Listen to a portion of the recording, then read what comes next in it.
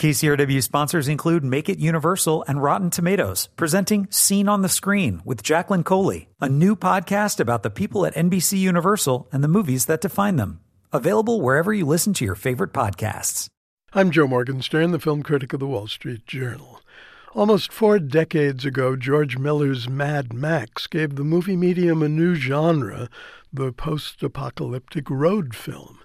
It was also a startling new vision of a moral wasteland where biker gang savagery turned a good cop into a pitiless avenger. Now Miller is back with Mad Max Fury Road. It's a gleefully violent and improbably feminist phantasmagoria that turns epic road rage and long stretches of vehicular omnicide into an eye-boggling joyride. Most of the characters are elemental, but the vehicles are so complex that they redefine the notion of a hybrid. The role of Max has passed from Mel Gibson to Tom Hardy, a certified movie star whose wild psychic energy works in counterpoint to his piercing gaze and pensive demeanor. Love has been banished from the world Max inhabits because civilization has vanished from the face of a desiccated planet. The Dark Ages have returned in the glare of a desert sun, and Max at the outset is focused on nothing more than survival. Yet he finds a partner in passionate action, if not romance. Charlize Theron's Imperator Furiosa is a rebel with a cause, the overthrow of a vile warlord, Immortan Joe, who controls the essential commodities of water, gasoline, and bullets. Furiosa drives the war rig, the warlord's most potent fighting machine. More than that, though, she drives the plot. Thanks to strong themes in the writing and Theron's formidable performance, she's really quite wonderful.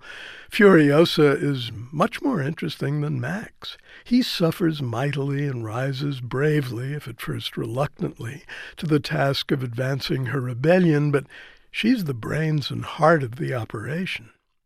A one-armed woman warrior with a rococo prosthesis, Furiosa wears axle grease for eyeshadow, dreams of returning to the green place of her childhood, surpasses Max as a markswoman, marksperson, and uses the war rig to liberate the warlord's 5 wives from their shared fate as sex slaves.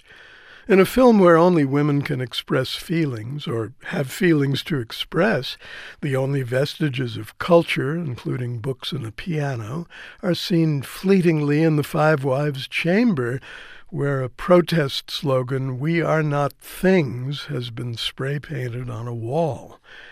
The best part of this new Mad Max is its imagery, and the fullest flowering of its images can be found in its muscle cars, muscle trucks, muscle trailers, and muscle buggies, a motley fleet that may have taken some of its inspiration from the venerable jalopies of Havana, and that abolishes specific categories by welding mismatched types together, as in a contraption called the Gigahorse, which uses a monster truck to support 2 long-fin Cadillac Coupe de Villes mounted one on top of the other. Like the movie itself, the vehicles contain nothing new, yet their layers and iconic motifs add up to crazed art. I'm Joe Morgenstern. I'll be back on KCRW next week with more reviews. KCRW sponsors include Make It Universal and Rotten Tomatoes, presenting Scene on the Screen with Jacqueline Coley, a new podcast about the people at NBC Universal and the movies that define them. Available wherever you listen to your favorite podcasts.